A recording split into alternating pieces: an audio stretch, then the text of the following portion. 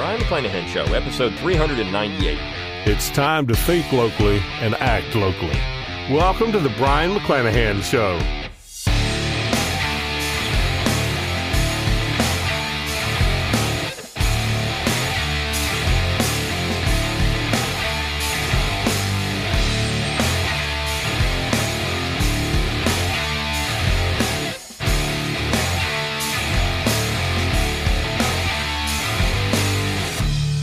Back to the Brian McClanahan Show. Glad to have you back in the program. Very glad to be here. Don't forget to follow me on Twitter, like my Facebook page, and subscribe to my YouTube page where you can watch this podcast.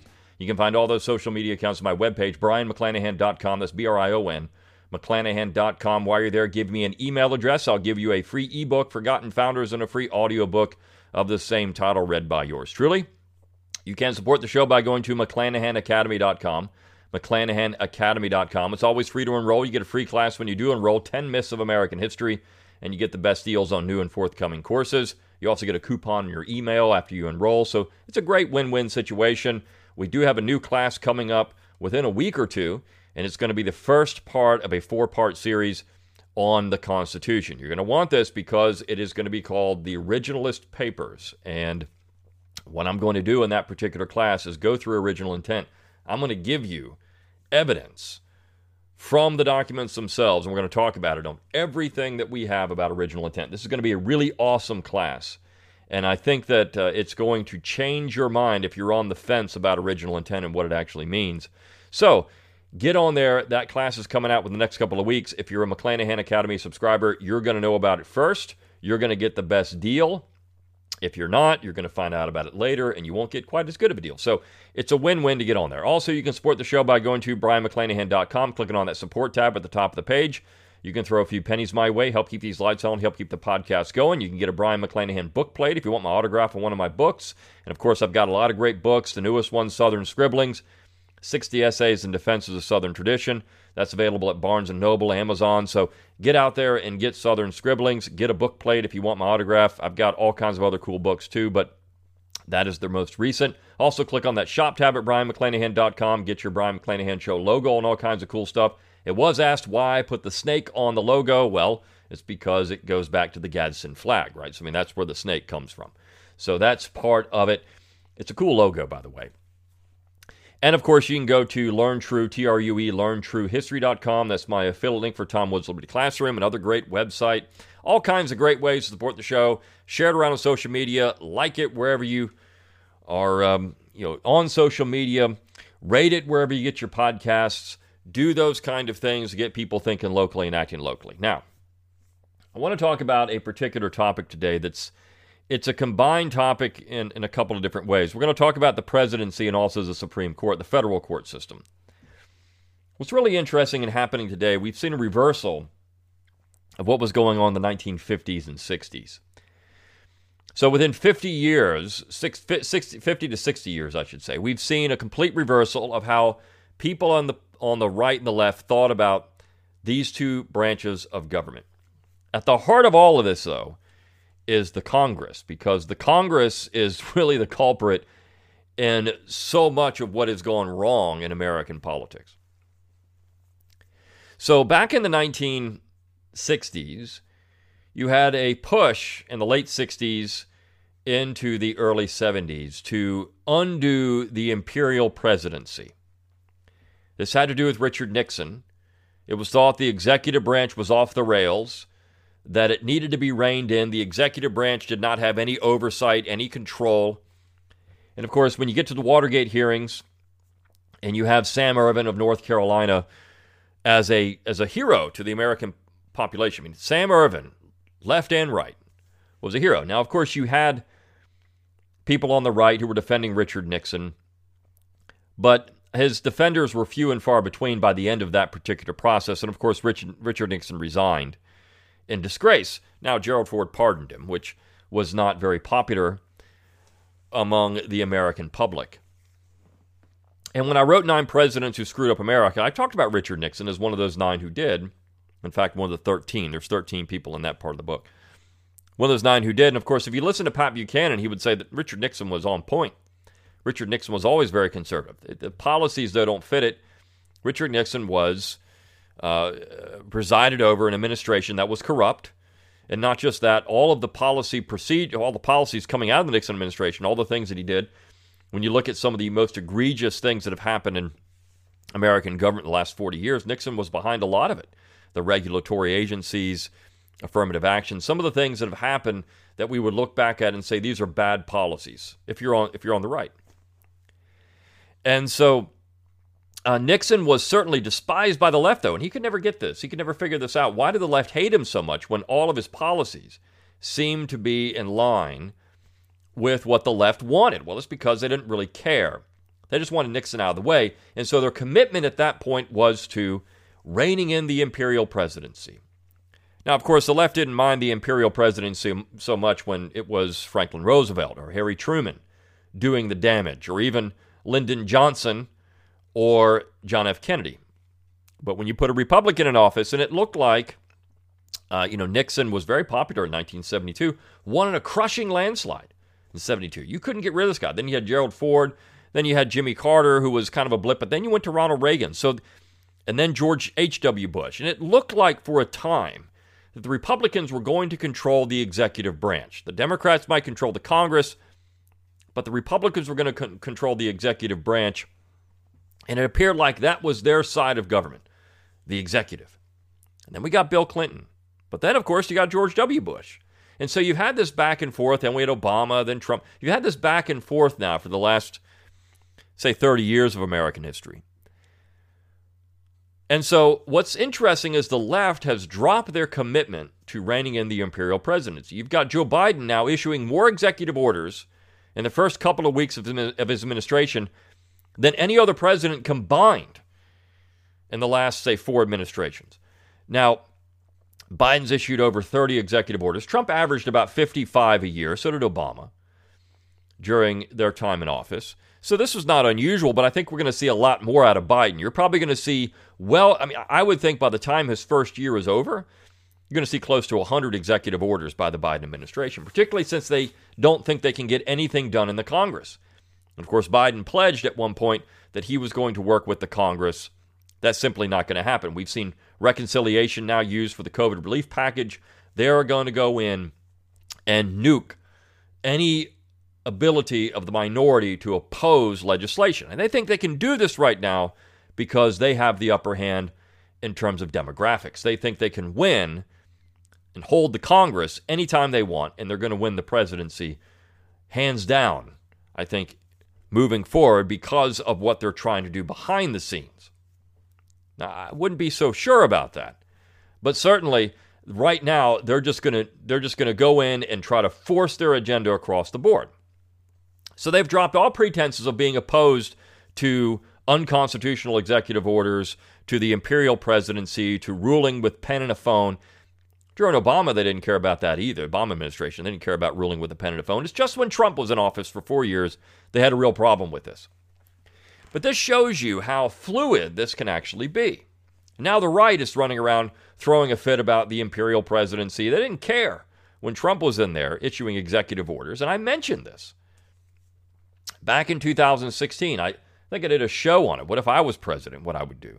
And people said, well, what about using the pen to get rid of bad executive orders with executive orders? This is what Biden is saying he's doing. He's getting rid of bad executive orders with executive orders. So what's to stop the next president coming in using executive orders to get rid of those executive orders? The problem is executive orders are unconstitutional. When you look at the early administrations, you hardly had any executive orders in the first, up until Lincoln, essentially. This is interesting. Now, Franklin Pierce issued a number, I think over 50 executive orders. But when you get to the Lincoln administration, you see more, and then you start seeing this really ramp up when you get to the late 19th century. There's a reason for that. It's because Congress was punting almost all of its responsibility to the executive branch. They stopped legislating. And so when they stopped legislating, the executive branch now had to legislate. Even when you look at the budgeting process today, the Congress doesn't create a budget, the president does. The president submits the budget, the Office of Management and Budget submits a budget, and then the Congress works off of the president's budget. There's no budget that comes out of Congress. They don't create their own budget, but this is exactly what should be happening. They are the branch of government that controls the purse. They control taxation. They control spending. This is exactly how the Constitution was sold to the states in 1787 and 1788. My Originalist Papers class is going to get into this, a lot of it, right? So we've got all these things happening now that are completely alien to original intent of the Constitution. The Constitution is worthless, by the way. It is a worthless document in 2021. It means nothing except how we can twist these things around. So we've got the Democrats now embracing the imperial presidency. Of course, Arthur Schlesinger, for example, the court historian, wrote a very famous book, The Imperial Presidency, where he ripped apart this idea of an overpowerful executive branch. You have some people on the progressive left that are starting to think, wait a second here, we may not win every election. We got to be pretty careful about how this happens, because what happens if the right gets back into power and they just completely go crazy? Well, of course, they've got their media allies to just completely sabotage anything that happens. I mean, Trump was fighting the left. He was fighting the Democrats in Congress and the leftist media the entire time he was in office. He couldn't even turn around without them calling him some kind of name or doing something. Of course, Trump brought some of this. He tried to play their game by getting on Twitter and all these other things, instead of just doing what he had to do and just ignoring them. But this is and of course, people loved it when he called them out. You're fake news, you're stupid, you're worthless, all these things. People love that kind of stuff because they're tired of being called names themselves. But the fact is, the right would have such a hard time doing these things. The left is just getting a pass on it because it's stuff that the media wants. They think that they're doing a great service to America, that these executive orders are helping America. So we've got that issue. The imperial presidency. At the same time, back in the 1950s and 60s, you had the right, of course, railing against the court system. Now, this has been going on. They still rail against the court system, but you don't hear much about it right now. Why? Because the right believes they have a 6-3 majority on the Supreme Court. They think they've got 6 seats locked up, and no matter what happens, they're going to win if anything goes to the Supreme Court. So what you're starting to see now are some challenges issued against critical race theory. You've got an interesting coalition developing trying to sue in federal court that critical race theory violates the Civil Rights Acts of 1964. And this is the point of that is to try to use the federal courts, which Trump was very good at getting at least nominally conservative judges, even in the lower courts. Mitch McConnell was a pro at filling up all of these vacancies that Obama left. Mr. McConnell says, we'll fill them. And they started filling them with Republicans, or quote-unquote conservatives, whatever you want to say. Generally Federalist Society judges who aren't always good on everything. But regardless, you've got now the right thinking they control the federal judiciary. So what they're hoping to do is have the left go nuts, issue all these executive orders, and just tie everything up in court. It's already happened. One of the Biden executive orders having to do with immigration has been tied up now in federal court. So that was knocked down. You didn't hear much about it in the media, because if that was Trump, when Trump did it, of course, it's front page. Federal court rules this unconstitutional. Federal court blocks this. Federal court issues injunction. Of course, Biden issues something to federal court. Did this, but we're not going to say much about it. Right? So we've got the federal courts now tying up the left. And this is exactly what the right wants to happen. So, but in the 1950s and 60s, it was the other way around. You had generally more conservative legislation getting crushed by the federal court system in the 50s and 60s, and so into the 70s. And so the conservative side of American politics was wanting to just rein in the court, get rid of them, take out their power. And there was a very interesting book written in 1958 by a woman named Rosalie Gordon. Rosalie Gordon was from New York, and she died in 2020. I'm pretty sure she died in April of 2020. She was 98 years old, but died in the spring of 2020.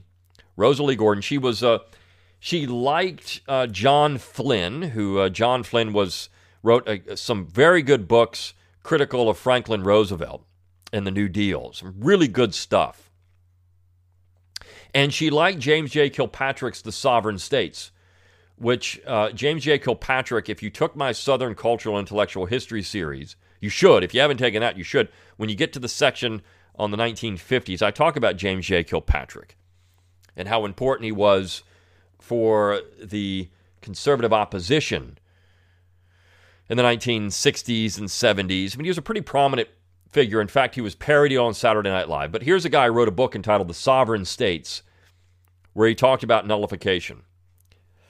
And so Rosalie Gordon wrote this book in 1958, critical of the Supreme Court, and she offered some solutions in her mind that would solve many of the problems for the Supreme Court. It was entitled 9 Men Against America, the Supreme Court and its Attack on American Liberties. There's also another very good book that's, critical of he's written several books critical of the course, Raoul Berger, who's often, demonized by the left as a guy being, this guy is against the Brown v. Board of Education decision. He thought it was a bad decision, whatever the case may be. So he's often excoriated by the left for being, a bad guy. But Rosalie Gordon wrote this book, and she offered. It's a pretty interesting book. It's a little bit choppy at times. The prose is not the easiest to get through, but she offered, in her mind, some solutions to turn the tide. Now, in the 1950s and 60s, one of the major critiques of American society is that it was opening the door to a communist insurgency. Now, you think about this now, Bernie Sanders runs around openly calling himself a socialist. So does Alexandria Ocasio-Cortez. You have these individuals in Congress who are openly saying, I'm a socialist. In the 1950s, to say that would have gotten you, an investigation by the FBI. And so Rosalie Gordon is pushing an agenda to try to get the socialists out of government. This is dangerous. This is Ronald Reagan during the Goldwater campaign in '64, warning against the influence of socialism in America. Of course, it's here to stay now. We've got it, and you've got people. It's okay to run around with a hammer and sickle, a Soviet flag, a state that committed genocide on a regular basis, but because it's hip. It's hip to be a Soviet. It's okay to be an Antifa and run around and bust into police buildings and do all kinds of horrible things. That's okay. But if you're on the right and you do anything like that, you are an insurrectionist. You're committing some type of horrible crime in America. This is the inconsistency that we have. None of that's okay, right? None of it's okay. My whole position, this entire thinking locally and acting locally, is generally about a peaceful discussion on how to rein in unconstitutional government through political action, and also by ignoring it. But I like this particular chapter 24 in this book, To Turn the Tide, because she offers some solutions. One of the things I did in 9 Presidents Who Screwed Up America is I offered some constitutional amendments to try to rein in the executive branch. Nobody's going to do this stuff. But the publisher said, you can't just have it be all bad. Try to have something that would give us some hope. I have no hope that the executive branch is ever going to be reformed. In fact, it's only going to get worse. And I think that in so many ways, the founding generation, Alexander Hamilton, as much as I don't like Hamilton, he was prescient in understanding that, look, we're going to get an elected king, might as well just go to it right now. It's going to happen.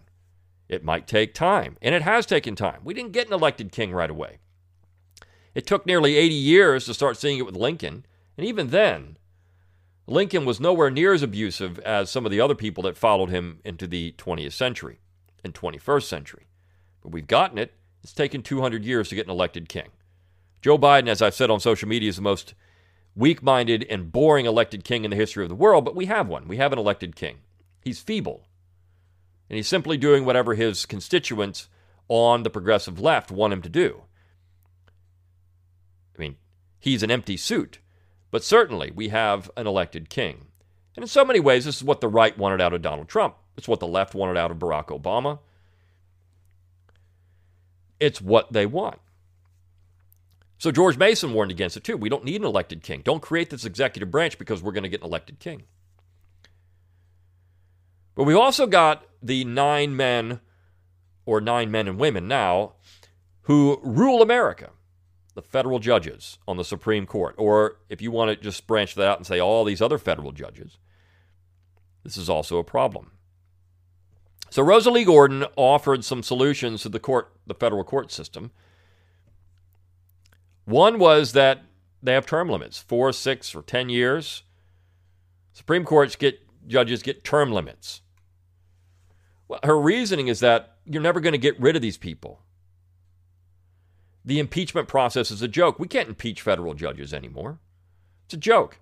Once Samuel Chase was not impeached, John Marshall knew back in the early 19th century that there was no way they were going to get rid of any Supreme Court justice, no matter what they did. Samuel Chase was the most obnoxious federal judge we had. I mean, the guy wasn't even allowing the political opposition to present their case, and yet we couldn't get rid of that guy. So guess what? We're never getting rid of a partisan judge on the federal bench. It's never going to happen. So having term limits. Well, the left right now will be all over this. Yeah, let's have term limits. We can get rid of Clarence Thomas and John Roberts and Neil Gorsuch and Samuel Alito. We can get rid of these guys. They're gone. They'd be all over it right now. What they're not all over is reining in the executive branch, but they'd be all over cutting the power of the courts. I mean, they're talking about court packing and everything else. In this particular book, she mentions packing the court. She uses a term in the way the left has kind of used it here recently, which is putting ideological partisans on the bench. This is how Kamala Harris defined it. In the debates, well, you're packing the court with Republicans. That's not packing the court, but this is how Rosalie Gordon kind of used the term in a way. So you got to have term limits. The second was that the Senate reconfirms judges at intervals. So just because a person gets on there and they're there doesn't mean they don't have to go through another confirmation process. Maybe they're out obnoxious and they're doing horrible things, and so reconfirm them. Now, this would certainly be used for partisan purposes. There's no doubt about it. And on the other hand, the establishment is going to rally around itself. For example, could you see Ruth Bader Ginsburg being knocked out? Even if the Republicans would never do it. The Democrats would. The Democrats would certainly take out Clarence Thomas if they could. They'd take him off the bench. They'd get rid of Samuel Alito. They'd do it. The Republicans, though, would never get rid of Ruth Bader Ginsburg. They wouldn't do it. They don't have the spine to do it. So this works great for the left. One thing you can say about the left is they will always do what they say they're going to do. The Republicans never do that. This is why the Republican Party is the stupid party. They'll never do it. So the left would certainly love to get rid of Clarence Thomas or Samuel Alito or Neil Gorsuch or Kavanaugh or any of them. Barrett, they'd get rid of any of them. They would get them off the bench in a heartbeat if they could.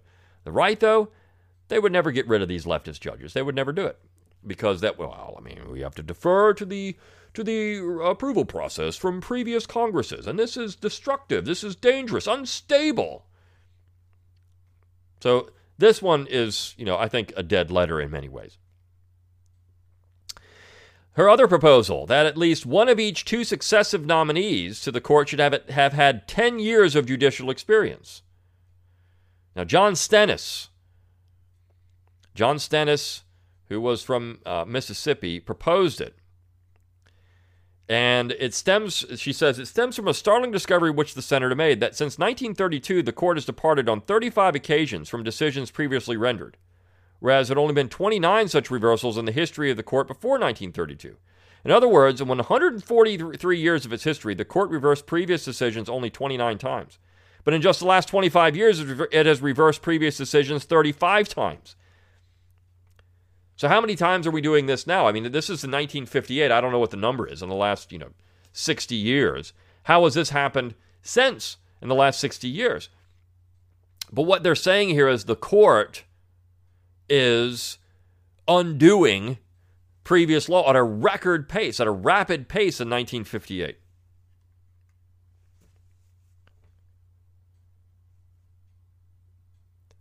Her fourth proposal was that the president be deprived of the power of federal court appointments entirely and that the Senate should elect all federal judges. And she says, well, look, what's the difference? I mean, we've gotten bad appointments from all these other presidents. Would the Senate do any worse? Would they do any worse? I mean, could it be any worse than it is now?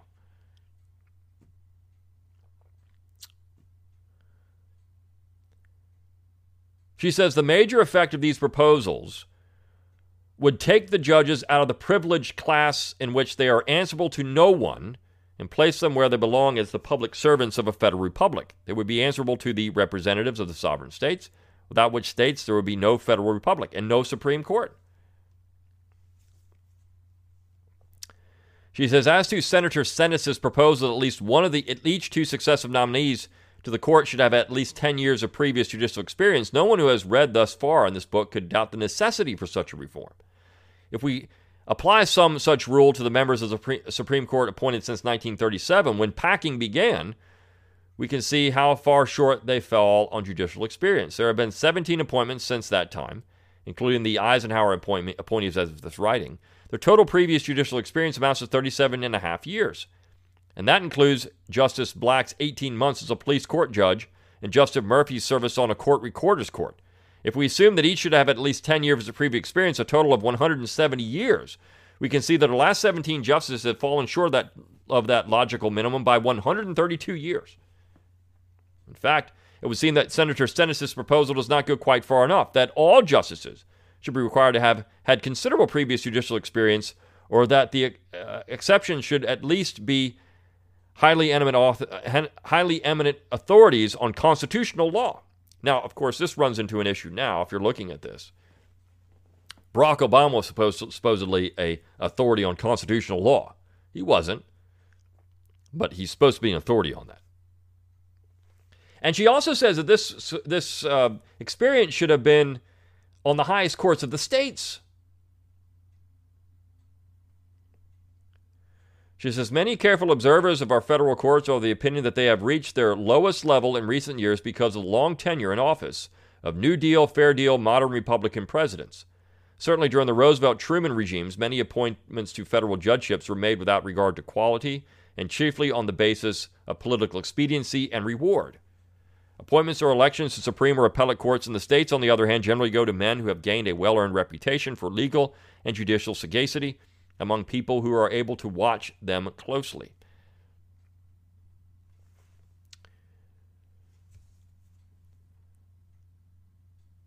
So these are interesting suggestions, and later in this chapter she brings up nullification. She says, look, if this all fails, we got to have nullification. The real problem is that the states should just, they're following, when the court makes an opinion, they're just following suit. She said the real issue should just be the states ignore these things. We should just go into nullification and they don't enforce these edicts that come from the Supreme Court. And she even cites the Virginia Declaration of 1798. In case of a deliberate, palpable, and dangerous exercise of other powers not granted by the said compact, the states who are parties thereto have the right and are in duty bound to interpose for arresting the progress of the evil and for maintaining within their respective limits the authorities, rights, and liberties appertaining to them. And she says, the states have the ability to amend the Constitution, 3/4 of which the states themselves can do it. She talks about how Congress could cut the power of the federal courts. All of this. They could make regulations to cut the power of the courts. This has been something I've said for years. Congress could abolish the Ninth Circuit if they wanted to. They could just redo the entire federal court system and make it to where these federal judges are almost irrelevant. But they won't, and they won't. Right now, the Congress, look, right now they might do it because at this point, you've got the Democrats controlling the Congress. So they might. This is something that could be on the agenda. I think that they're seriously going to consider adding seats to the Supreme Court, depending on what the court does. One thing I will say is I'm not so certain the court's going to do much because there's that palpable fear of if they go too hard right, well, then they're just going to pack the court, you see. So just the threat of packing the court, I think, is going to keep the Supreme Court in line with a much more leftist agenda.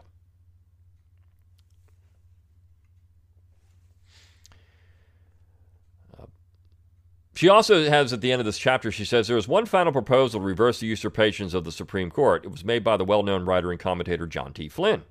Aside from immediate congressional action as outlined above, it would seem to be a necessary prerequisite to all of the reforms of the court. It is that all decisions of the Supreme Court from 1937 to the date of the adoption of this proposal should be declared to have no force and effect as precedents in judicial or other proceedings in determining the meaning of the words, sections, and provisions of the Constitution. So essentially what they would do is undo all of the decisions from 1937 to the point of that proposal. So now, you're looking at like 80 years undoing all that stuff. She says this proposal, of course, will require a constitutional amendment. Once again, do not despair. The amendment process seems a long one. Passage by 2/3 of both houses of Congress and 3/4 of the states. We have amended the Constitution 22 times since its adoption, in some instances with a good deal of speed, and in many cases on questions of relatively minor importance compared with the overwhelming urgency of the one which now faces us.